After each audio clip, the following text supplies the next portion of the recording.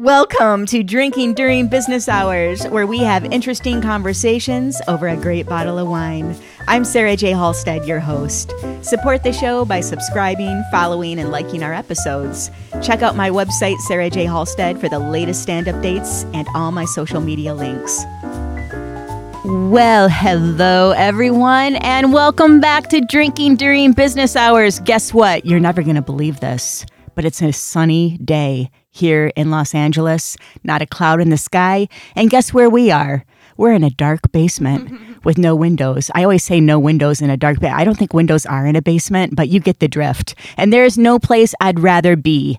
You know, I talk a lot about why I revamped this podcast, and one of the perks is getting caught up with friends, existing friends, acquaintances, work colleagues, all of that good stuff. But today, I have someone that I have never met in person, and I'm really, really excited to get to know her better.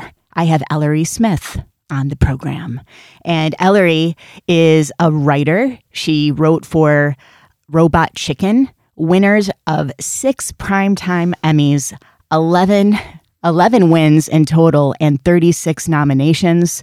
She's also a very, very funny stand-up comic, and we have a great rapport on social media. We've known each other for a few years on the socials, and for the first time, I'm going to talk to Ellery Smith. Hi. Hi, thank you so much for having me. You know so much about the show. I'm a fan of the show. Oh, really? That's how I found you. Oh, wow. I not that I never hear that, but what I hear most often is that still on?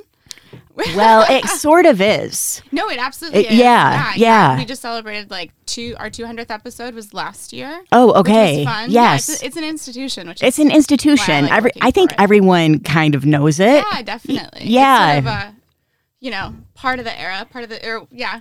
Definitely. And are you still writing for the show? Yeah, so how it works is it's obviously it takes a long time to animate because it's stop motion.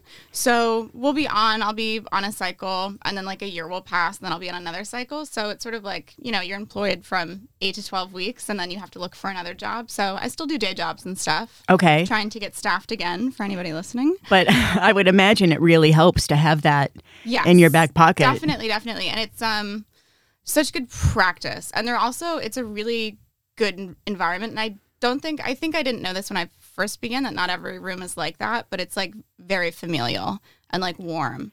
You know, I find that when you do something for a while and you work with the same people and the same environment, it just inevitably creates structure in your life. Mm-hmm. And you grow attached to that structure. And, when something's ejected from my life that I've been doing for a while, it just really is unsettling for a minute. It takes me a while to and that's what my day job, I'm in wine. That's what I do during the day. And it gets me up in the morning.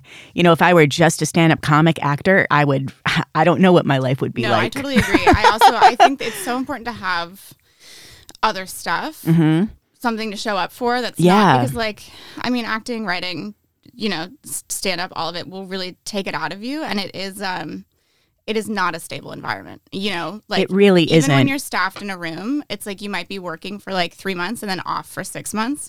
So there really is no chance to create that stability, which is why I think it's so important to have other things in your life that you can always go back to and so you don't exude that desperate energy and just that uncertainty in your sense, that dis-ease. Yeah. I think it can really sort of wreck if that's your whole, and I would say this for all labor, right? It's to solely define yourself on the amount of work that you can produce is sort of a really unhealthy way to move about life. And you have to have other things that sort of fill out who you are, whether it be hobbies, interests, volunteering, family, whatever it is. You have to find it. You have to find it. You have to have another thing. Do you think it's more challenging to find when you're a creator?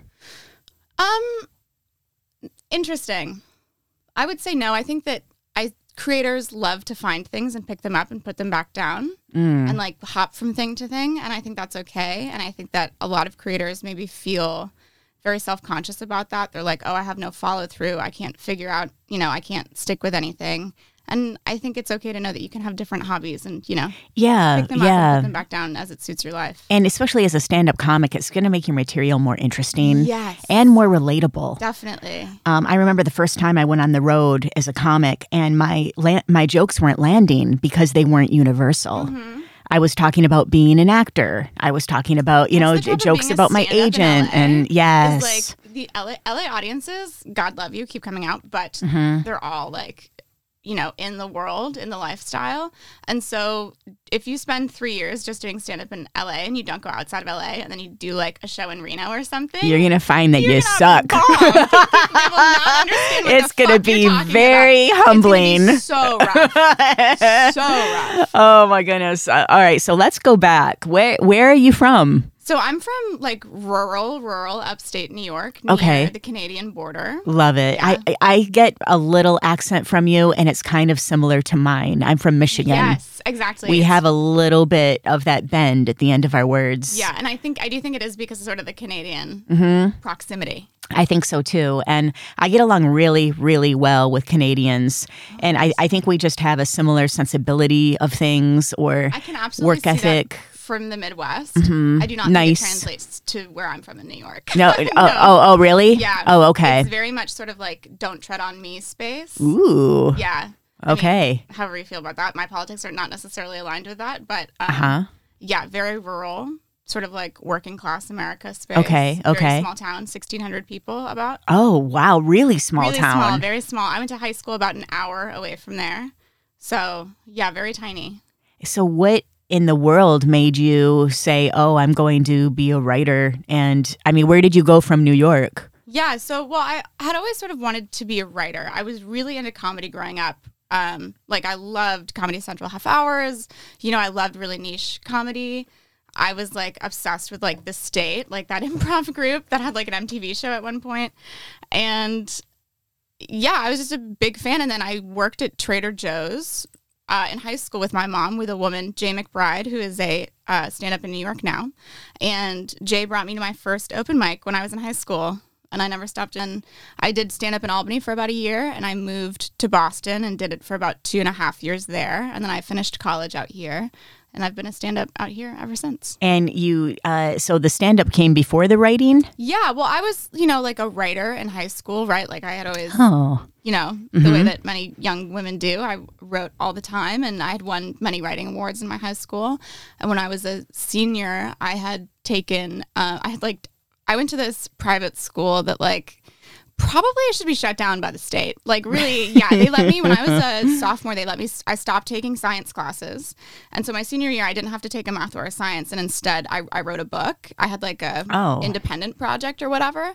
And so I wrote a book of like personal essays and like creative nonfiction. That's really ambitious for a high school student. Yeah, it was fun. My best friend also did that, where she took an independent class and she wrote a book, but she wrote it in French. Which is really funny because it was like she just had to one-up me. I guess so. Love her to death. Even more ambitious. Quadruple ambitious. Exactly. But yeah, it was fun. It was a really great opportunity. And then... Are you still friends with that person? Yes. Yeah, she's one of my best friends. Oh, she's still to this day? Yeah, does she still one-up you? No, we did not. I think she just is smarter than I am. And so I would take it as one-upping, but she's just achieving her potential. I think it's great, when women have like long-term friends, because that's not always the case. It's tough to. I have many. We're different. We're a different species from men. Where I have many. I have many long-term friends. I think it's very important to have people that knew you when you were young, because I think so too. It grounds you to a time and a place. And I had a very hard childhood, and I don't remember a lot of it. And so having those people in my life is really confirmation of like, what actually happened. It's a validation of my history and like my place in the world. Mm-hmm. Yeah. So I really enjoy long friendships. I feel that way too. I have what I call my big three. Oh. My three girls. That's so sweet. That I lean on. And I feel so blessed that I have that. Not everyone does. And not everyone does. How long have you been in LA? 5 years in August. Okay. I'm going on 7. Oh, wow. Did it take you a minute to find good people here, just network-wise? I was lucky in that I finished college out here. Well, I ended up dropping out, but I started my last semester out here. Okay. And many of the people I went to college with stayed out here. And then I was also I think the first year in LA is so hard. It's really difficult. But if you can last that first year, it just gets easier. And coming from the stand-up scene in Boston, which was sort of hyper-competitive, there were not a lot of women in the scene. I heard a lot about it. Yeah. I hear it's really cutthroat. It's very cutthroat. It's tough. I think it's a great place to start and I bet. Really get your sea legs under you. But it was a tough place to be as a young, woman. And so moving out to LA, I found the scene to be so collaborative and loving. And I had so many people, really like reach out and invite me to places and help me. And, and so many women specifically, which was just not something I had in Boston because there just weren't that many of them. Because this is just a bigger town, there's more people here. Yeah. And so. Got to drive everywhere. Exactly. And I just, I do feel like there is specifically like a group of young to not so young women in LA comedy who look out for each other, book each other, and are like there if you need to go to a mic. Yeah, especially if you're just starting. I know that's one of my favorite things to do is like if I know a young woman who's like, oh, I'm thinking about trying stand up, I'm like, great, let's go to an open mic. Oh, really? Yeah, it's something I really try to do. I'm like, please don't do this. Don't do it to yourself. I mean, I explain the risks. I think I explain the risks for sure. Unless they're really, I can kind of tell when they're going to do it, when they're ambitious. I can tell when they're going to stick with it too. Yeah, there's something that's funny about stand-up is it's a lot like the gym. Like there's a peak in January. Yeah. And then if those people last until like September, I'm like, okay, they're in it for a few years. They're in it. Yeah. They have the bug. It's when you have the bug that you can't stop. It's also something I see my, for lack of a better word, civilian friends sort of deal with is finding friendship in adulthood, like people they don't work with. And I'm like, I would do comedy forever just for that. It's like a reason to meet people. It's a thing to be at. It's a place to be around. You're constantly meeting new people who share similar interests.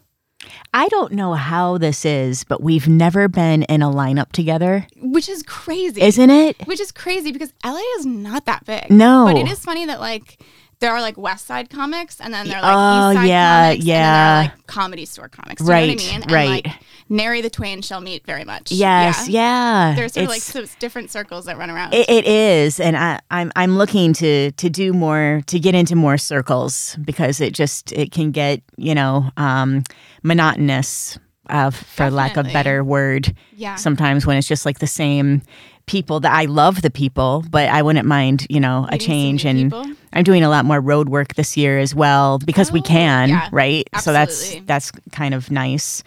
But you mentioned that you had a bad childhood, not a bad childhood, but you can call it that. That's really okay. Okay. I think, for the record, and my therapist hates this take from me, but I think like being born at all is pretty traumatic, right? Like you go from like a very safe, like warm place into a very bright and loud world. Yeah. Where, like, you, as a spanked baby, on the ass. Exactly. You don't have any tools to like. Did you have to shake me? Exactly.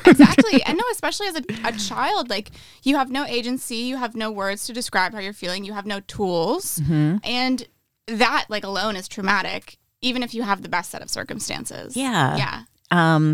Well, do you incorporate, and you don't have to tell me like the deets of, maybe someday when we're the second interview. Exactly. And when I have that Joe Rogan podcast that goes 4 hours long, we can go into all of that because there's so much to talk about. You're fascinating. Oh, thank you.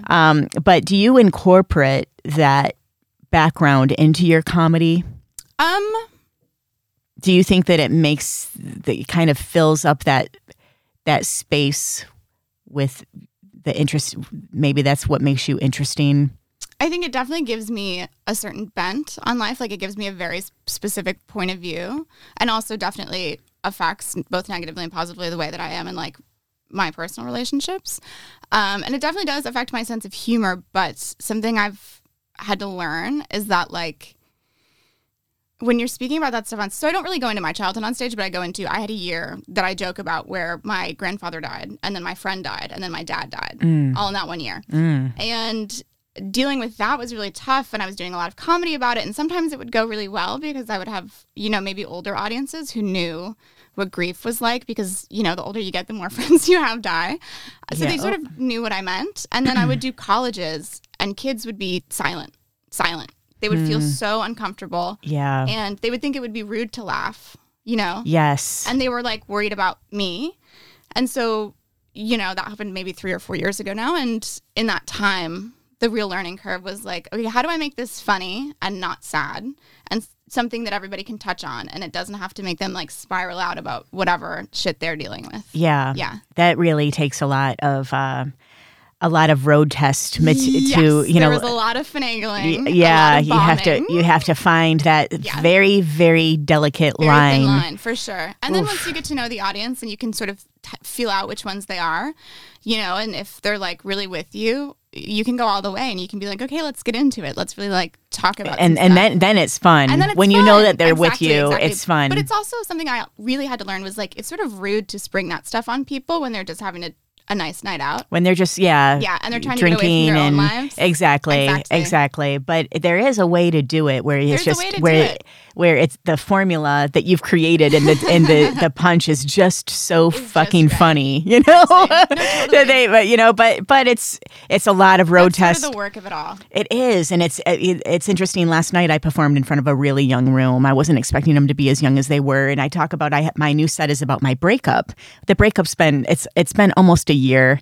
I'm over it. I mean, I was stalking his Instagram last night, but other than that, no, I really am over it. But it's like, and I've made it funny, and I have these punches, and I feel really, really comfortable with the set. But they were with me. Yeah. They were really, really attentive, but it was just tepid.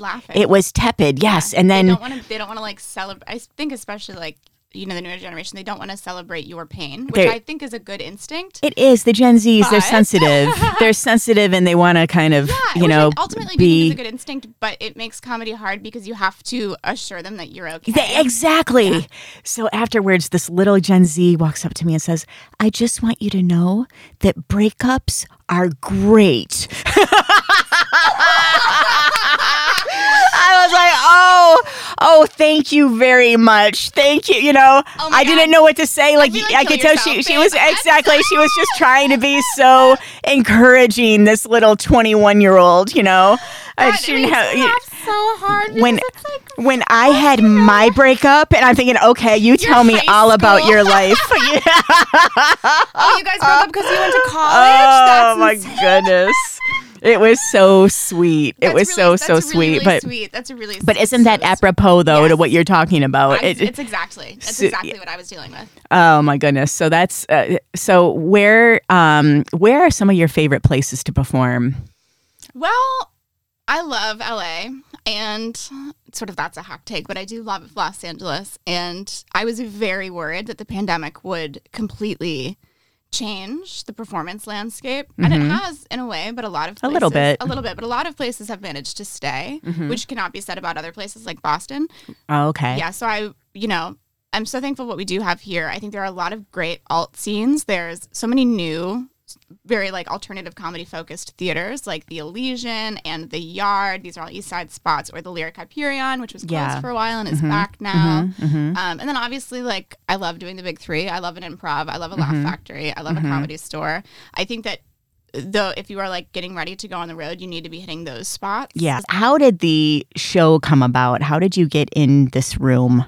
Funnelingus or Robot Chicken? Robot Chicken. Well, so Funnelingus came first?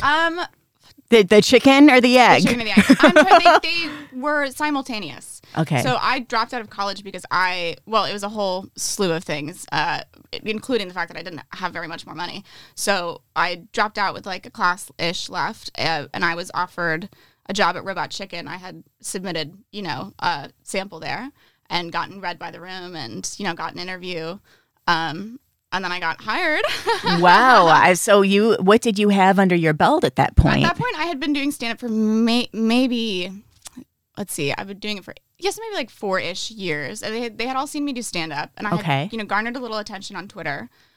Was this the controversy or no? Okay, we're gonna go into that in a minute. Maybe we won't. I had no idea about that until last night. Oh, because you Googled me? Yeah. Perfect. Yeah. That's exactly what I want to know. I mean, yeah, but exactly, who gives a shit? But it was anyway. So you had a presence on Twitter. You were writing jokes on Twitter? Yeah, exactly. That's exactly that. And they found me through there. Well, they had seen me do stand-up in Austin when I was like 19-ish. And who's they? like Matt and Keith at Adult Swim. Okay. And they all followed me on Twitter and sort of kept tabs on me. And then when I moved to Los Angeles, I reached out like, hey, I just moved to LA, like whatever, sort of just touching base on the connection. How did you reach out for people who want to know about getting into on rooms? Twitter, which is not like... I think it's different now. It's different now. I think it is okay. It is okay. And especially if you are sort of, I think, utilizing your mutuals with like, I would say... With substance. With not substance, just... save your favors. Save your favors. Wait, for sure. Build... And I also think like it's not networking, it's making friends. Like you really are making friends. You're finding like-minded people. If you're approaching it from just like, oh, I want you to read my script, that's not really how it's going to happen. You have to have some sort of rapport. Yeah, definitely have a rapport. Be interested in what they're doing, etc. Have it be organic. Be organic. Not me. Exactly. Which is why I like to pitch it to people is like, you really are just making friends. And, whatever. So I sent them, I had a Broad City spec at the time. The show was pretty new still, aging me. Wow. But that was such a great show. Such a great show. So funny. Yeah. So I had a Broad City spec that I submitted and they read it and I got an interview and then I got staffed on that, the season after that, my first season. And then luckily they kept asking me back. And when you say you submitted the spec script, where do you submit that? I was friends with Matt who runs the show. He was like my mutual on Twitter and we had been, we were friends. So it was organic, even the submitting of the spec script was organic. Definitely. I mean, I did have to be like, hey, I'm moving to Los Angeles, like not in so many words, but I was like, what's up? And he was like, oh, well, we are hiring right now.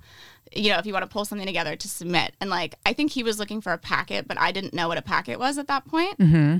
And he didn't say like get a packet. So I just sent the one sample that I had at that time, which was a spec script. And luckily it was funny enough that they were like, that's okay. What is a packet? A packet is like essentially sort of a portfolio or an array of different samples that mimics typically the sketches that show has. So it's late night shows have packets where they'll have you do like a monologue and then some desk segments or whatever.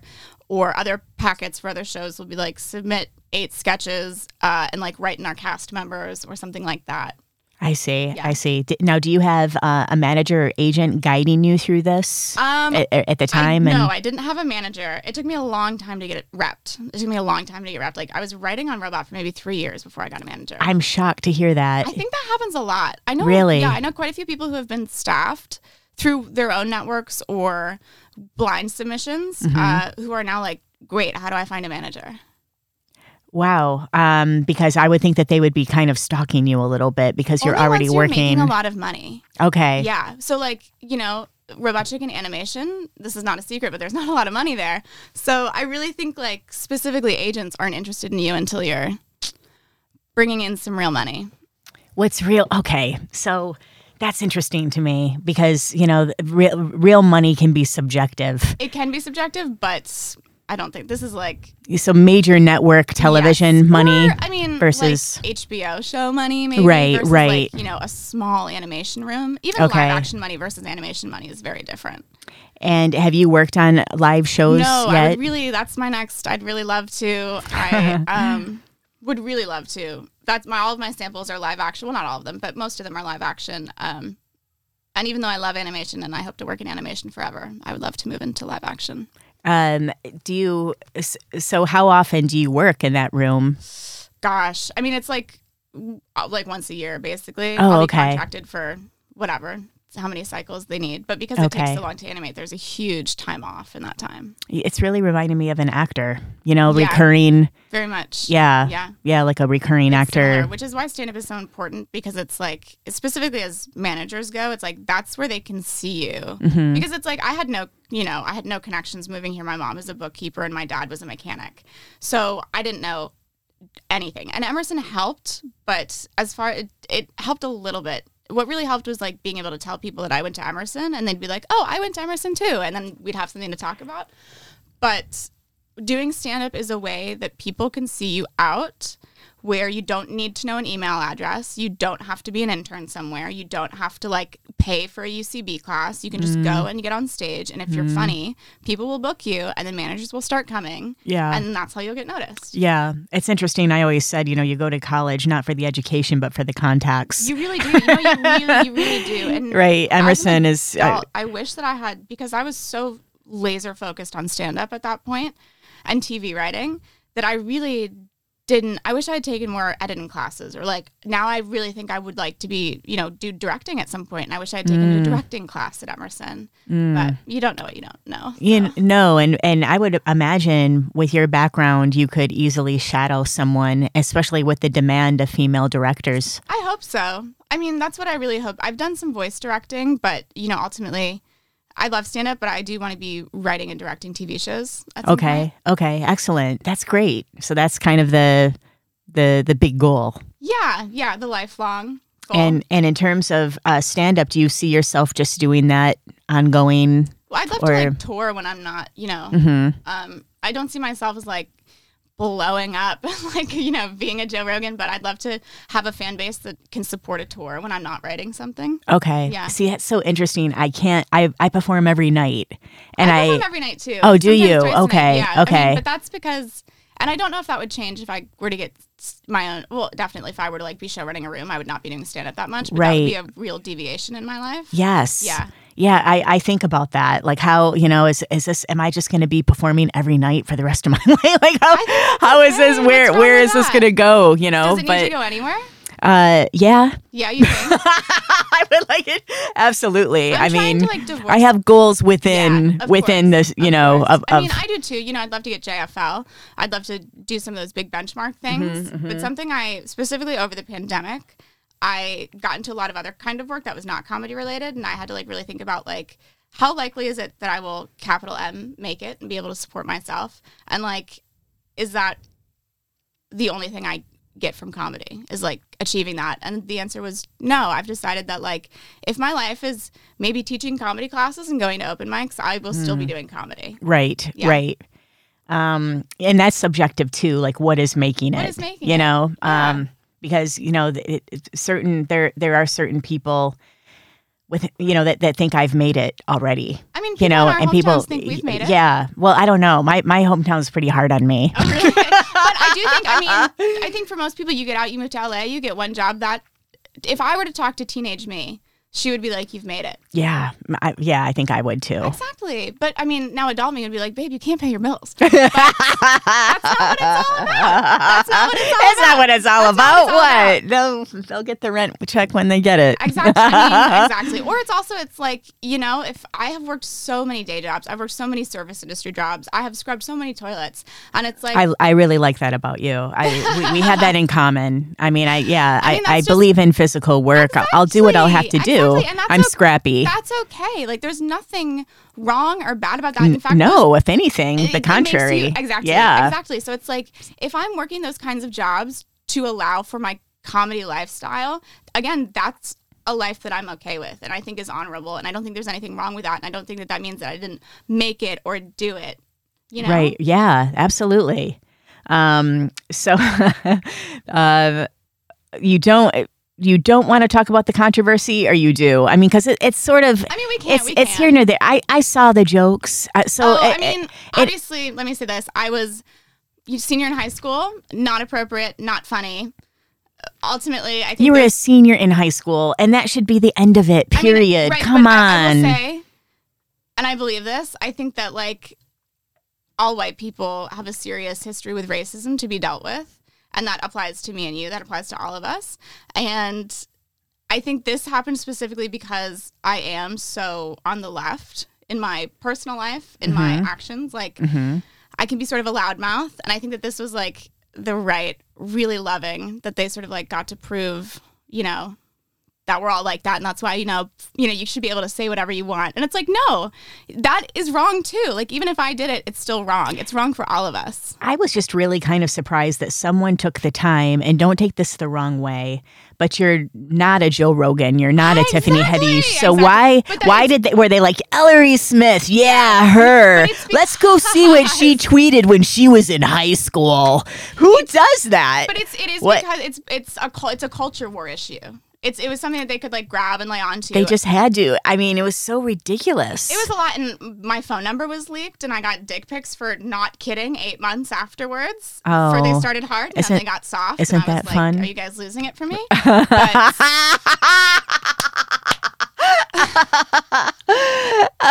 A soft dick pic. That's so much worse. That's so worse. I never. Oh my god. Yeah. It's so much worse. Yeah, but I mean, and that's also. I would say you're really made then. Yeah. I mean, ultimately, it's whatever. And I got to take my year and, like, I've been running a soup kitchen in K-Town for the last 2 years, and somebody called and told them. And I was like, guys. And here you are. Like, that's all humanitarian. Like, what, how the gross irony. They didn't care, but they were like, why are we getting dragged into this? Yeah. Well, so basically, this happened about a year ago. Yeah, more or less. And you had been, since writing those tweets, you became, a writer and an accomplished stand-up in town. And so someone, and you do have cred. I didn't mean to, but I was just kind of surprised. I would think, they're looking. In the grand scheme of things, I am sort of a nobody still. No. Not that I'm nobody, but you know what I mean? Like, I do know what you mean. But like, usually they'd go after a Kevin Hart or someone where they could really create a stir. Sure. Somebody who has something to lose, I guess. But I mean, also, I do think something else that plays into it is we have been locked inside for 2 years, and people are like feral. People just need something to do. Like, there's like a lack of true entertainment that it's like. They got really bored, huh? It happens to the best of us. I forgive them. I forgive myself. Yes. Jeez. I mean, I'm glad that is behind you, but at the same time, you kind of got some good controversy from it as well. Oh, I don't think so. I thought that there were some pretty cool comics that came to your rescue that you would not have been. That was true. I mean, for me, it was like just so fucking embarrassing and like probably. But the other thing is like. Thank God I had such a hard childhood, because that week I was like, worse has happened to me. Well, it just goes to show, yeah, exactly. I mean, you're tough and you're scrappy, as you were saying before, and you've been through a lot. But it just goes to show the power of 140 characters or less. Oh my God. For real. I mean, my God. It really made me evaluate my social media presence at large, because people sent me my address. So I was like, okay, we're going to do a scrub. People sent me pictures of my mom. It was like, wow. Because this was frightening. It was and it wasn't. I'm not going to be like, oh, I felt so scared. Poor me. I said something racist. Like, it's fine. Yeah. I live a very safe life. My role in the world is absolutely, I'm a white woman. Yep. Things are fine for me. And even at the worst, we have it a lot better. So easy. We could comparatively. So in Ukraine right now. I mean, we could, we had to put everything in perspective, and I understand I'm people's. Not gonna be like, oh no, poor me. Right. But it did make me be like, okay, I need to scrub the internet of like my actual information for sure. And it was the first time I was like, maybe I shouldn't be using my full government name on the internet. That's interesting. Yeah, I just recently did a little adjustment to mine. Does it make you kind of reassess and think more about what you tweet? Yeah, definitely. And for sure. Is that kind of a pain in the ass? No. I mean, okay, because I jokes. I haven't been on Twitter in the last year. Oh, really? I ran the show account, but I took a long break from like real. And I have had so many people be like, you shouldn't have gotten off, but it's like, it's just. It's changed a lot. Firstly, yeah, it's not what it was. It's not what it was. I'm noticing a lot of comics no longer write jokes on Twitter. I mean, I think that we should. I think that I still read Twitter every day. I think it's lovely. But I think as far as like my role in it goes, I was just taking up a lot of air, and I don't think I needed to be. I bet people are jonesing for you. People do ask me to come back. But I think the real issue is that a lot of... so it was very much sort of like the groups of people that came after me are very sort of like skilled in the online mob space and have turned my post notifications on. So that at any time, I know that if I were to go back to Twitter, they would all get a notification as soon as I were to post. And then it would sort of reignite the whole debate. Tell me more about the soup.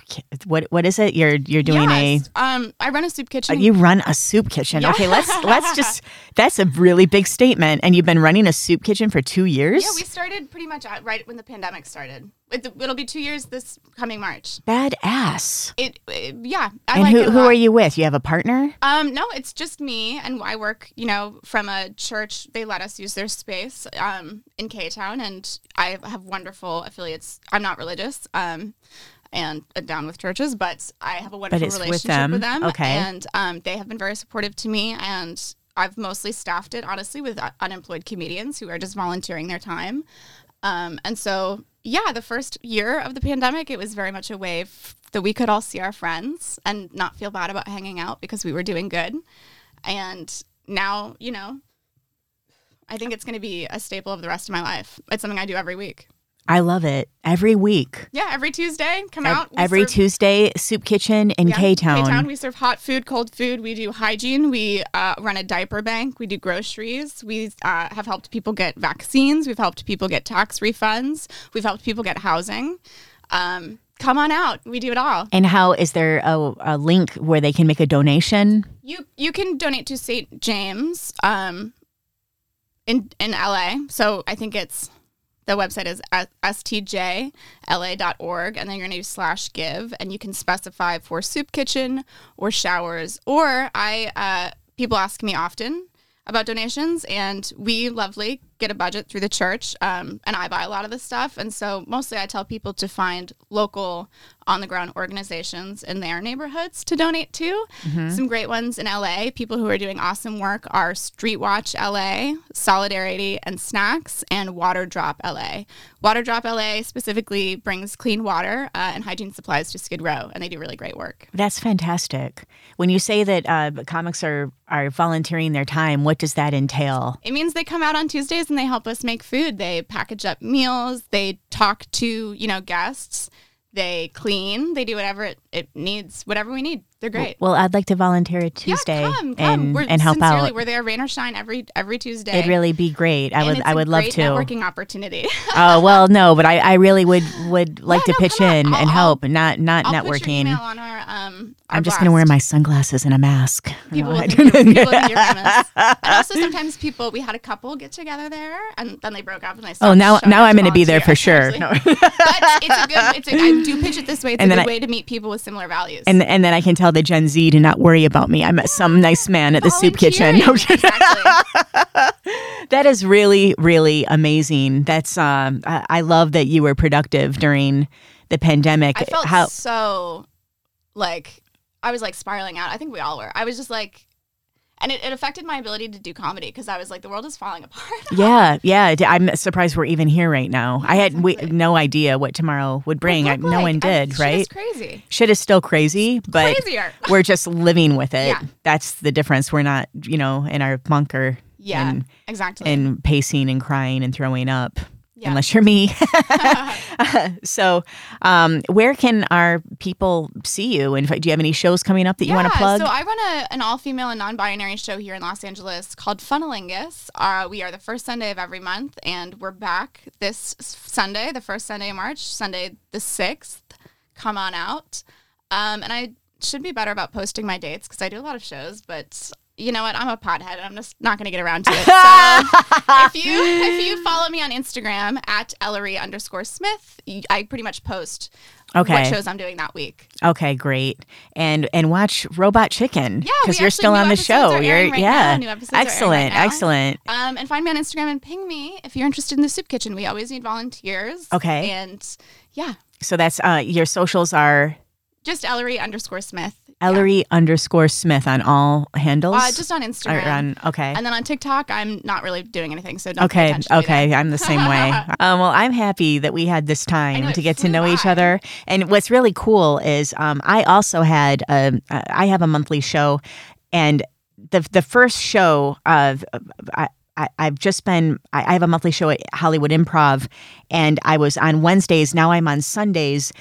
this is the first Sunday show on the 6th, so I can't come to your show. But moving forward, I'm the second Sunday of every month. We would love to have you on. So, and I would love to have you on. Yes, so why don't we alternate that Absolutely. and make that happen? Yes, okay, absolutely. I would We love to have you on. Excellent. Yeah. Cool. Oh, yay. It'll be a lot of fun. Isn't podcasting fun?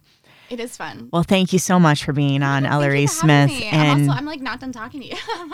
Yeah, well, we'll keep going. Let's we're drinking a great bottle of wine, and we're gonna finish it. Thanks very much for tuning in. Thank you so much for having me. And we'll talk to y'all next time. Bye, guys.